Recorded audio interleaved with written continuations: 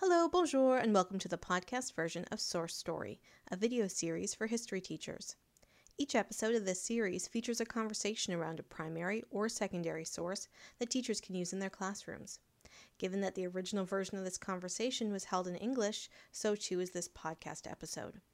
Watch the video, available on YouTube, to see the details of each source, and visit our website, sourcestory.ca, for resource links and lesson activities. Hello everyone, bonjour tout le monde. My name is Dr. Samantha Cutrara and I am a history education strategist based in Toronto. Welcome to the first video of our brand new video series, Histoire Source Story. This is a new video series for Canadian history teachers to introduce them to primary and secondary sources that they can bring into their classroom to challenge the way we normally teach and learn and think about Canadian history. I am so excited to be able to bring this series to you because by talking with academic historians, public historians, archivists, museum curators, artists, activists, we can have broader conversations about the past and ways to mobilize the past for a more equitable future. So often when we are teaching Canadian history, and I put myself in this category, so this is no judgment, this is no shade. Often when we're teaching Canadian history, we can get into the same pattern.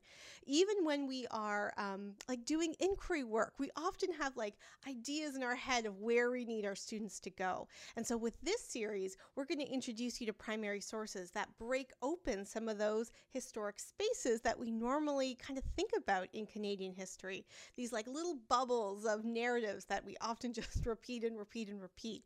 And instead, have some conversations about what these sources are, how they can challenge how we normally think about Canadian history, and, of course, most importantly, how you can bring these into your classrooms.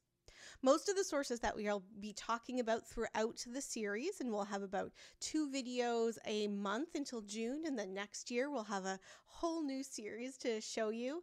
Most of the sources that we're going to be talking about are available online through online archives or online museums. Some of the sources are really fantastic books that you can get through your local bookstore.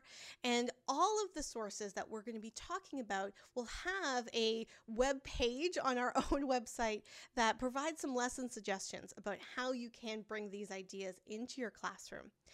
What we want to do, though, is to be able to build a conversation. So if we're talking about something and you get a really great idea or you link with another online source, please comment below.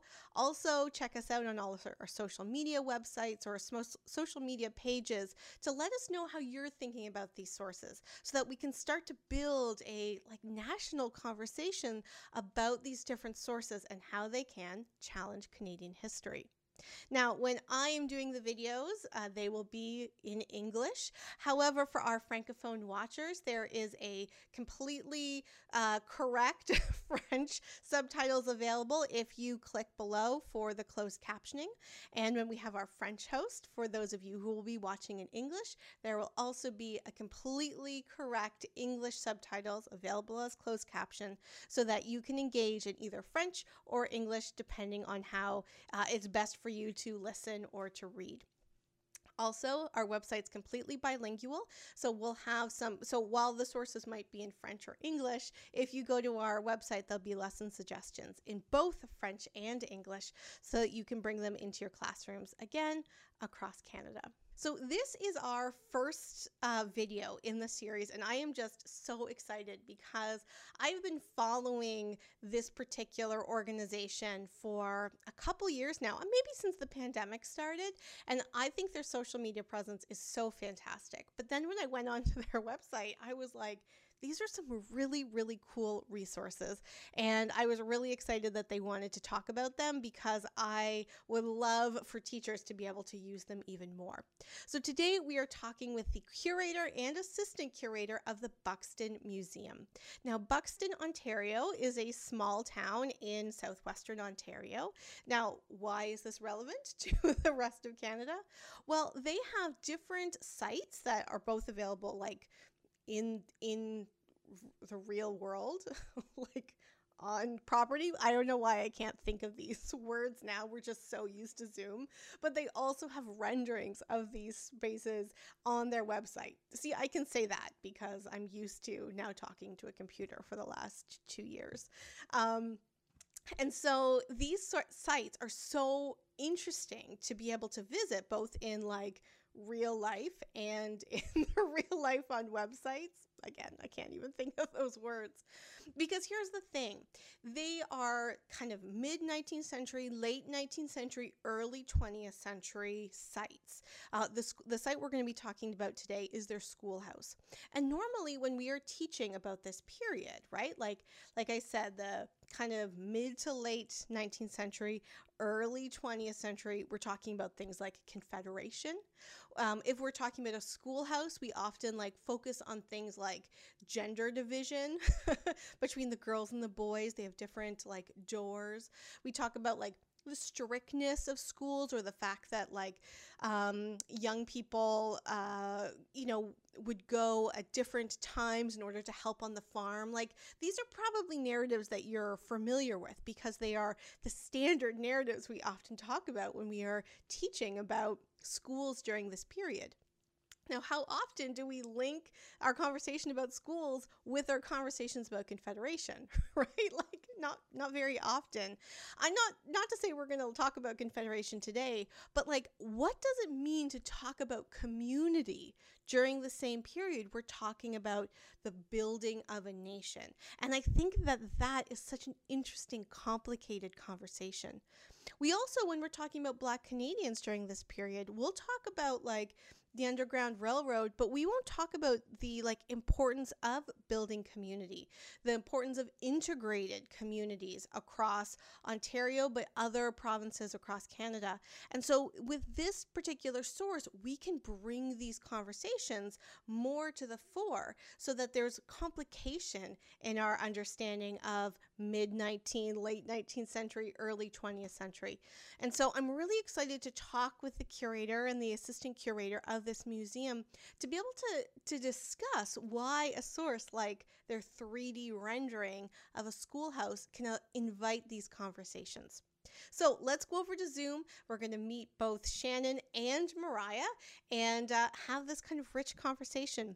Please don't forget to subscribe, like, and comment below when and if you have ideas about how to bring these conversations into your own classroom. Let's go over to Zoom. Hello, both. Thank you so much for talking with me today. I am so excited to be able to start the series talking to both of you, both the curator and assistant curator of the Buxton Museum. So before we get too much into the conversation, do you want to introduce yourselves? My name is Shannon Prince, and I'm the curator at the Buxton National Historic Site Museum, and I'm also a sixth-generation descendant from the site. That's such a great, like, it's so wonderful to have both like that family connection, but also like the administrative connection. And so anyway, thank you so much for being here. Thank you.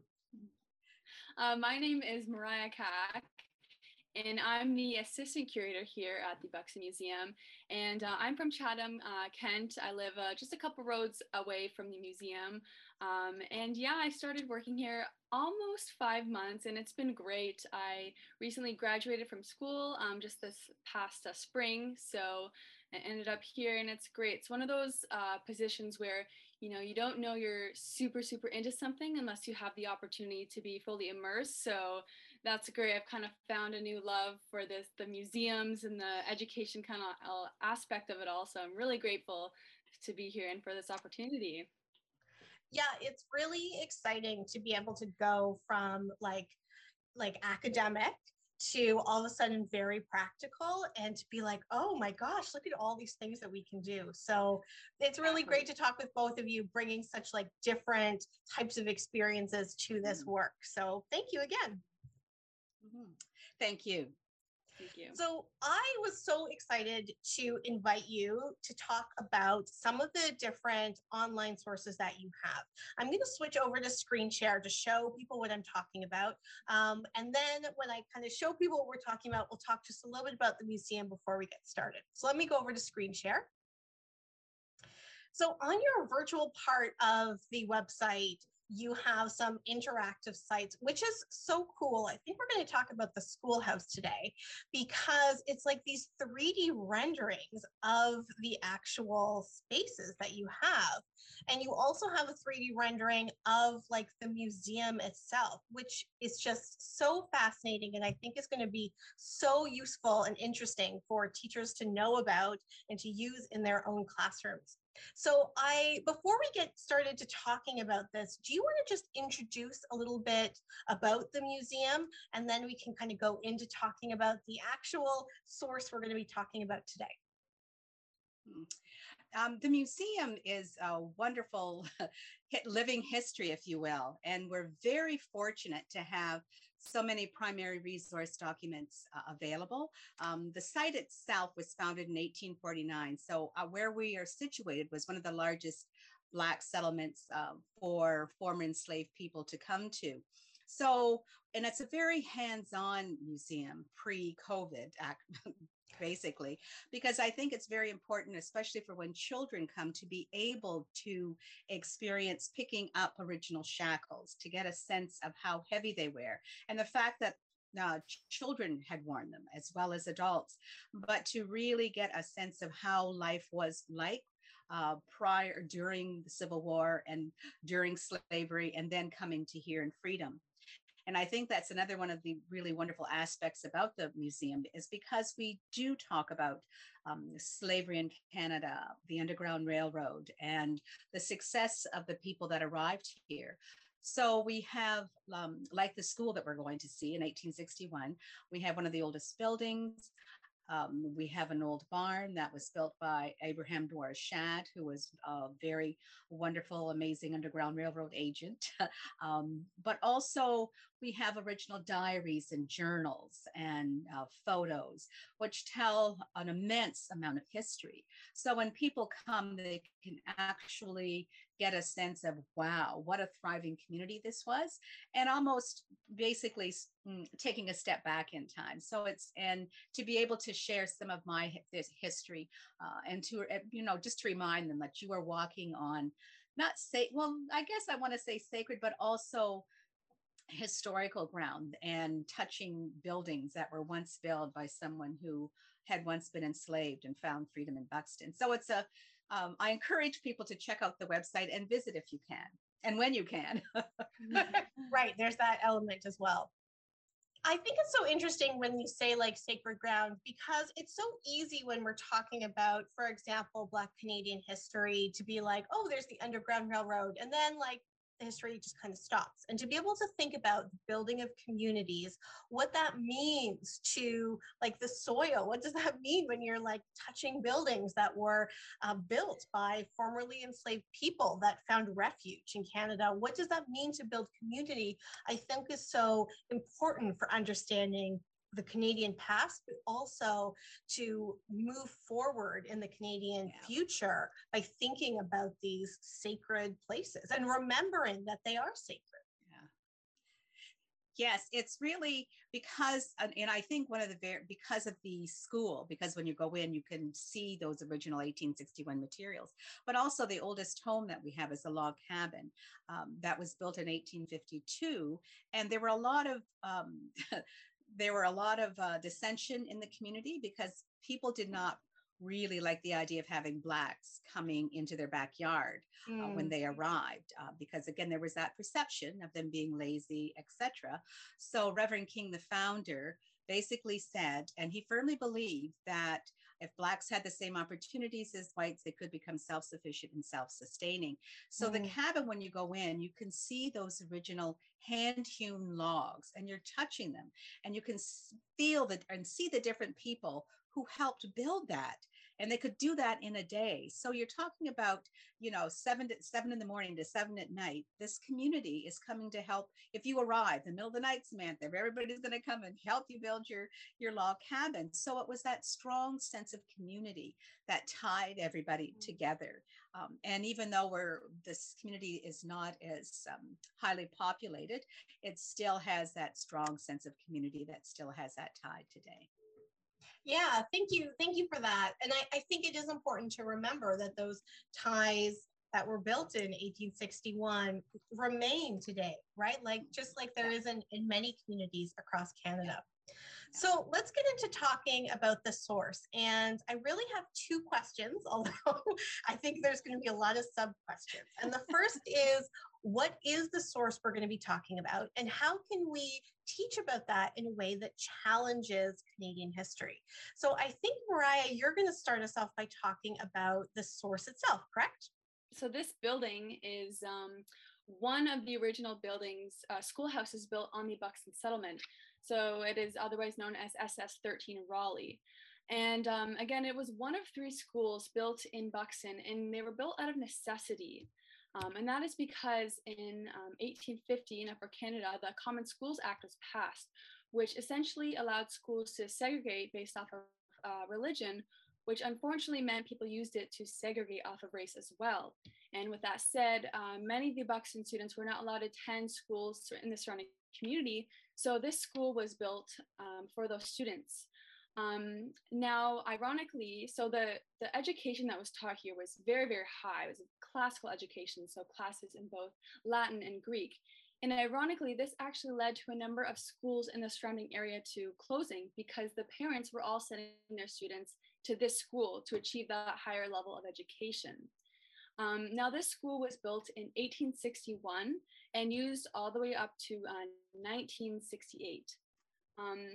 And when you look inside here, so the school was actually integrated from the start.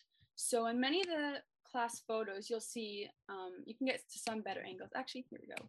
There's both white and black children. So they, again, chose to be integrated from the very start. But the actual program that we're using to be able to view this is, again, it's called Matterport, which is that 3D kind of a rendering, which is so great because you can, you know, walk around the whole building. So right here is the boys' cloakroom. And on the other side is the girls' cloakroom. So that's where they would have come in to hang their coats and outdoor clothing. And while we're in this room, I also want to point out the walls and the ceilings. So that's 85% original tin. And it has been color tested as well. So it is the original color.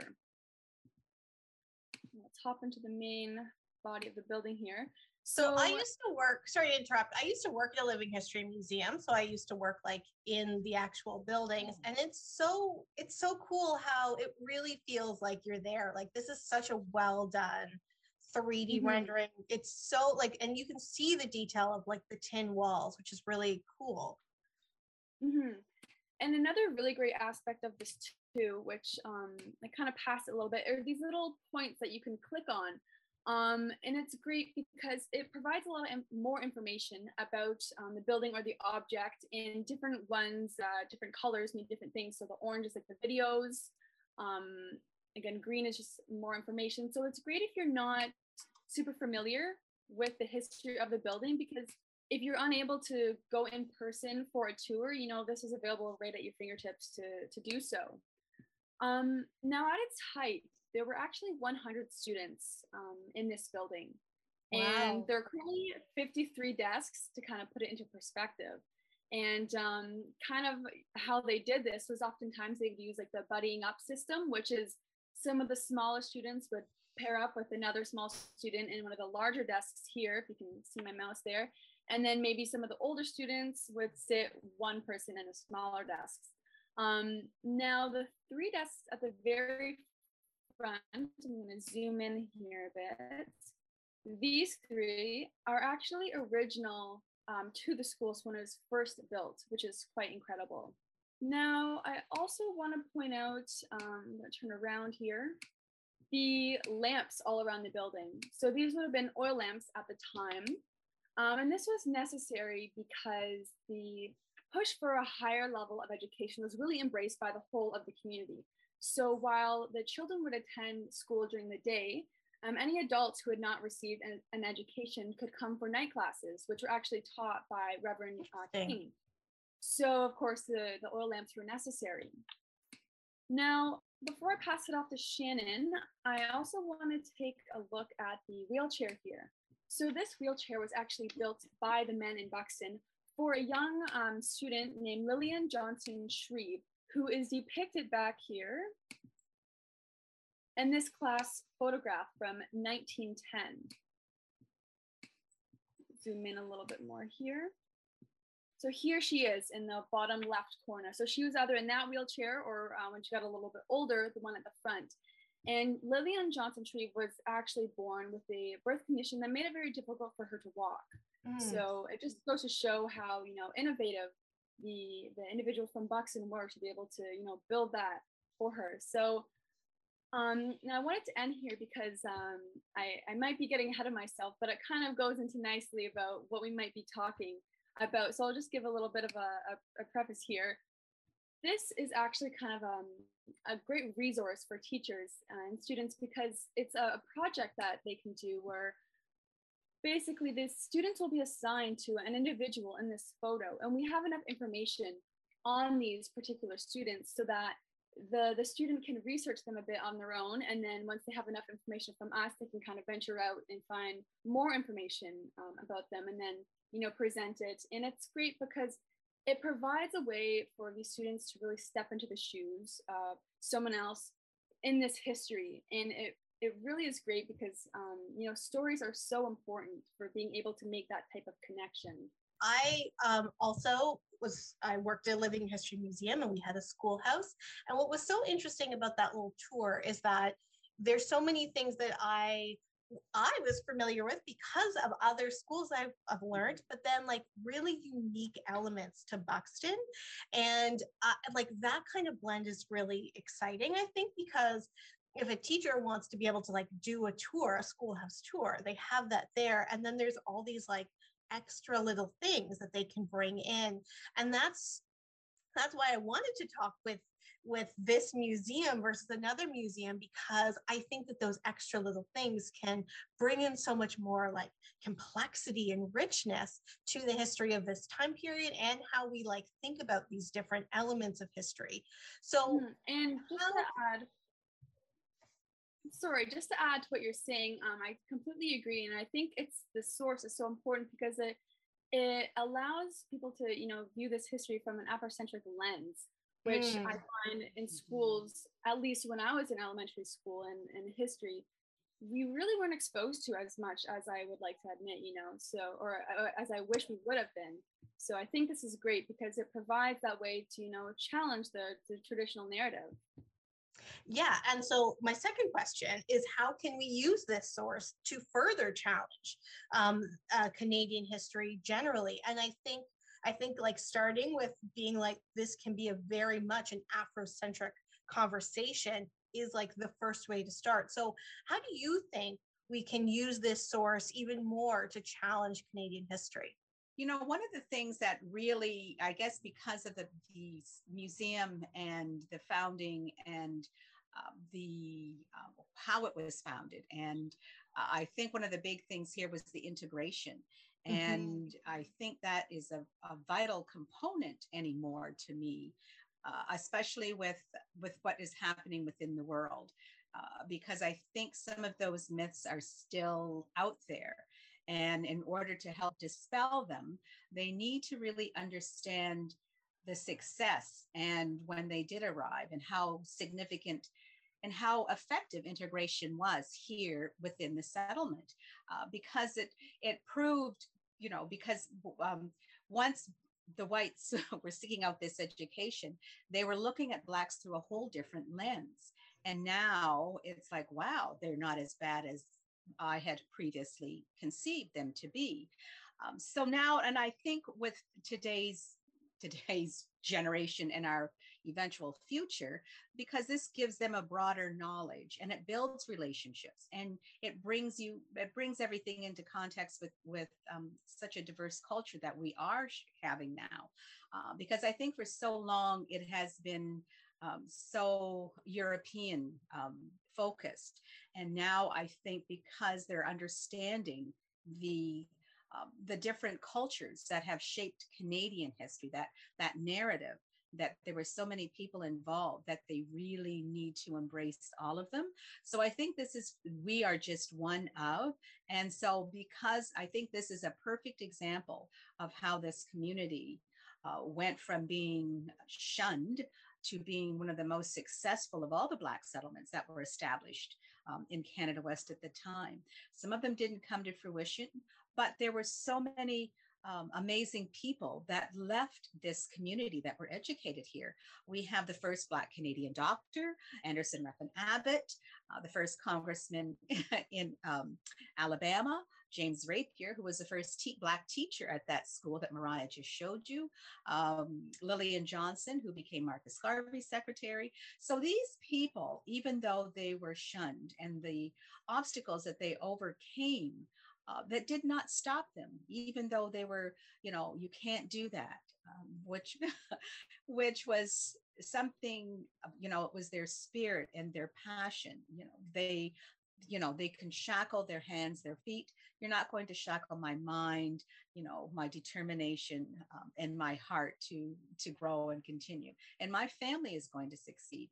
So I think we are one of those perfect examples, but I think it needs to be challenged throughout, because I know there was discrimination and segregation in so many places across Canada, because I think the last segregated school was down in Essex Way in 1960s. So I think, people need to start looking in their own backyards of what has happened, because there's so many different communities, settlements that were established. But we were one that was very successful. And I think, it's looking at the past so we don't repeat it. We need to look at the future. We don't need to repeat the past. So we need to embrace that. And I think that's one of the things that is really important about this 1910 photo that we have, to really step into someone's shoes and to see where they came from, their journey along the way, and coming to Buxton, getting educated, and then leaving and becoming successful, and appreciate who we are.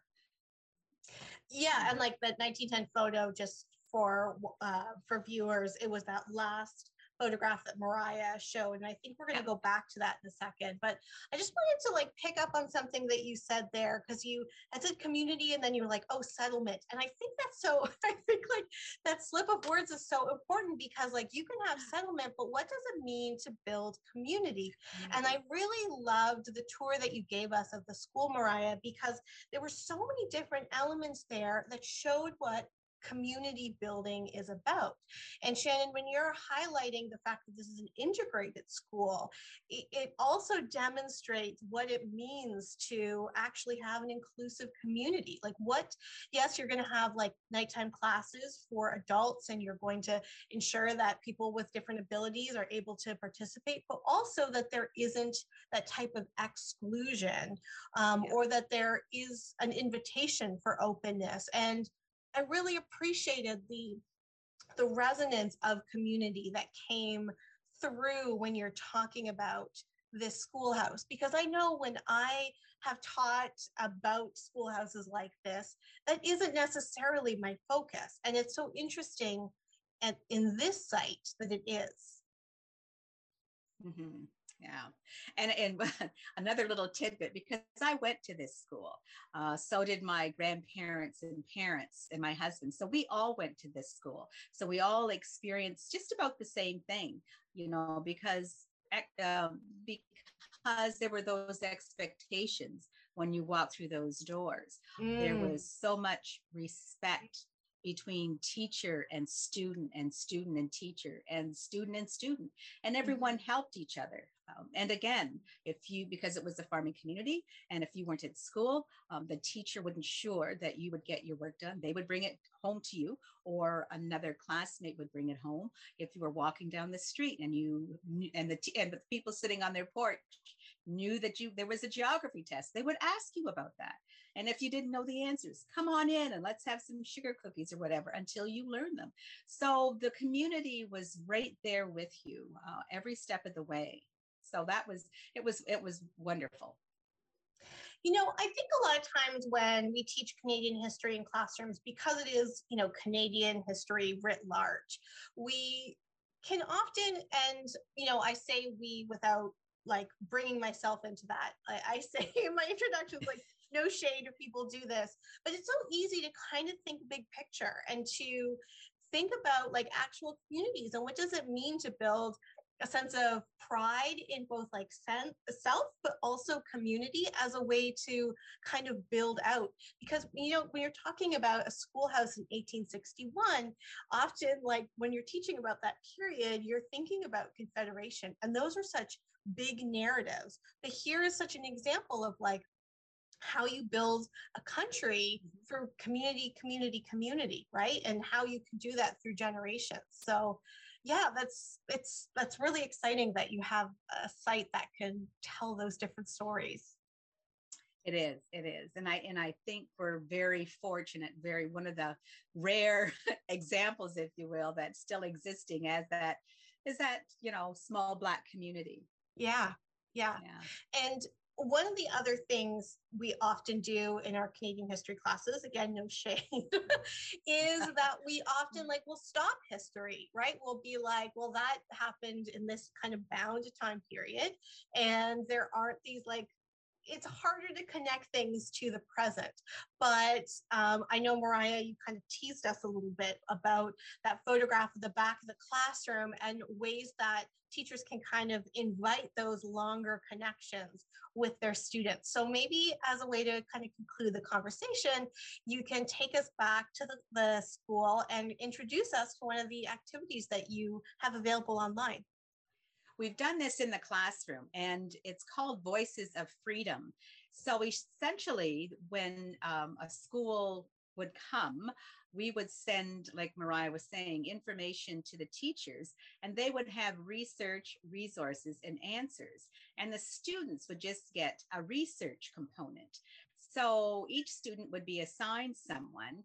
So, for example, Mariah had talked about Lillian earlier. So you would click on Lillian's picture in the photograph, and her family tree would come down. But there are other family trees that would come down, a map of the United States, where she was from, a possible route that she might have taken, but there's so many other ways that she could have. So there's several routes that she could have taken, but there's other family trees that you might want to investigate. And there's a little bit of a bio about her. So basically, we have provided tools for the student and teacher to do further research on Lillian.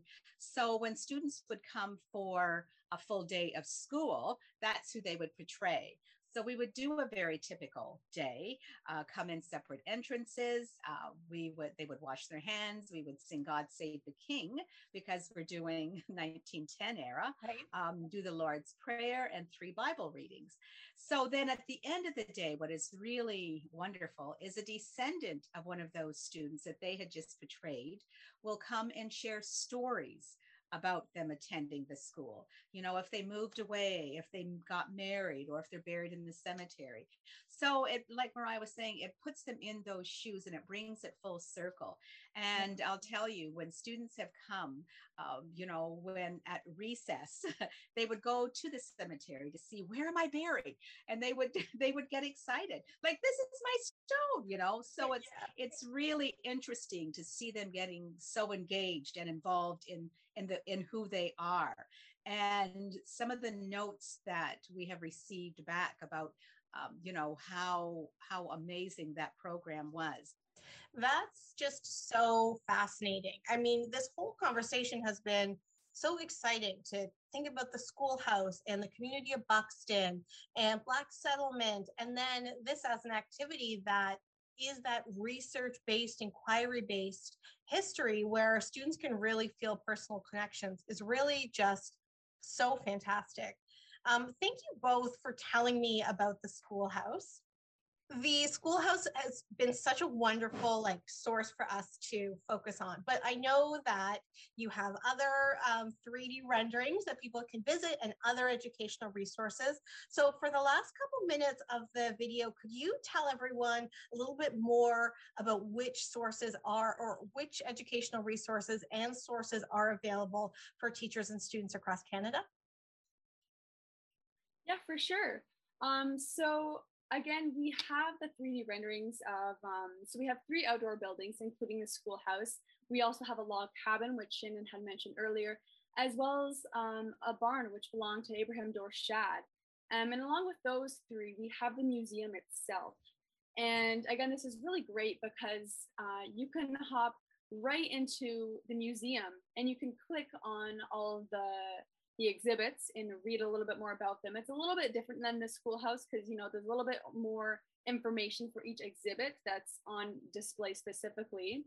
But even on our website, we have a number of resources for teachers, and it's under the Educate. I can share my screen if you'd like. Please. Bring us over there.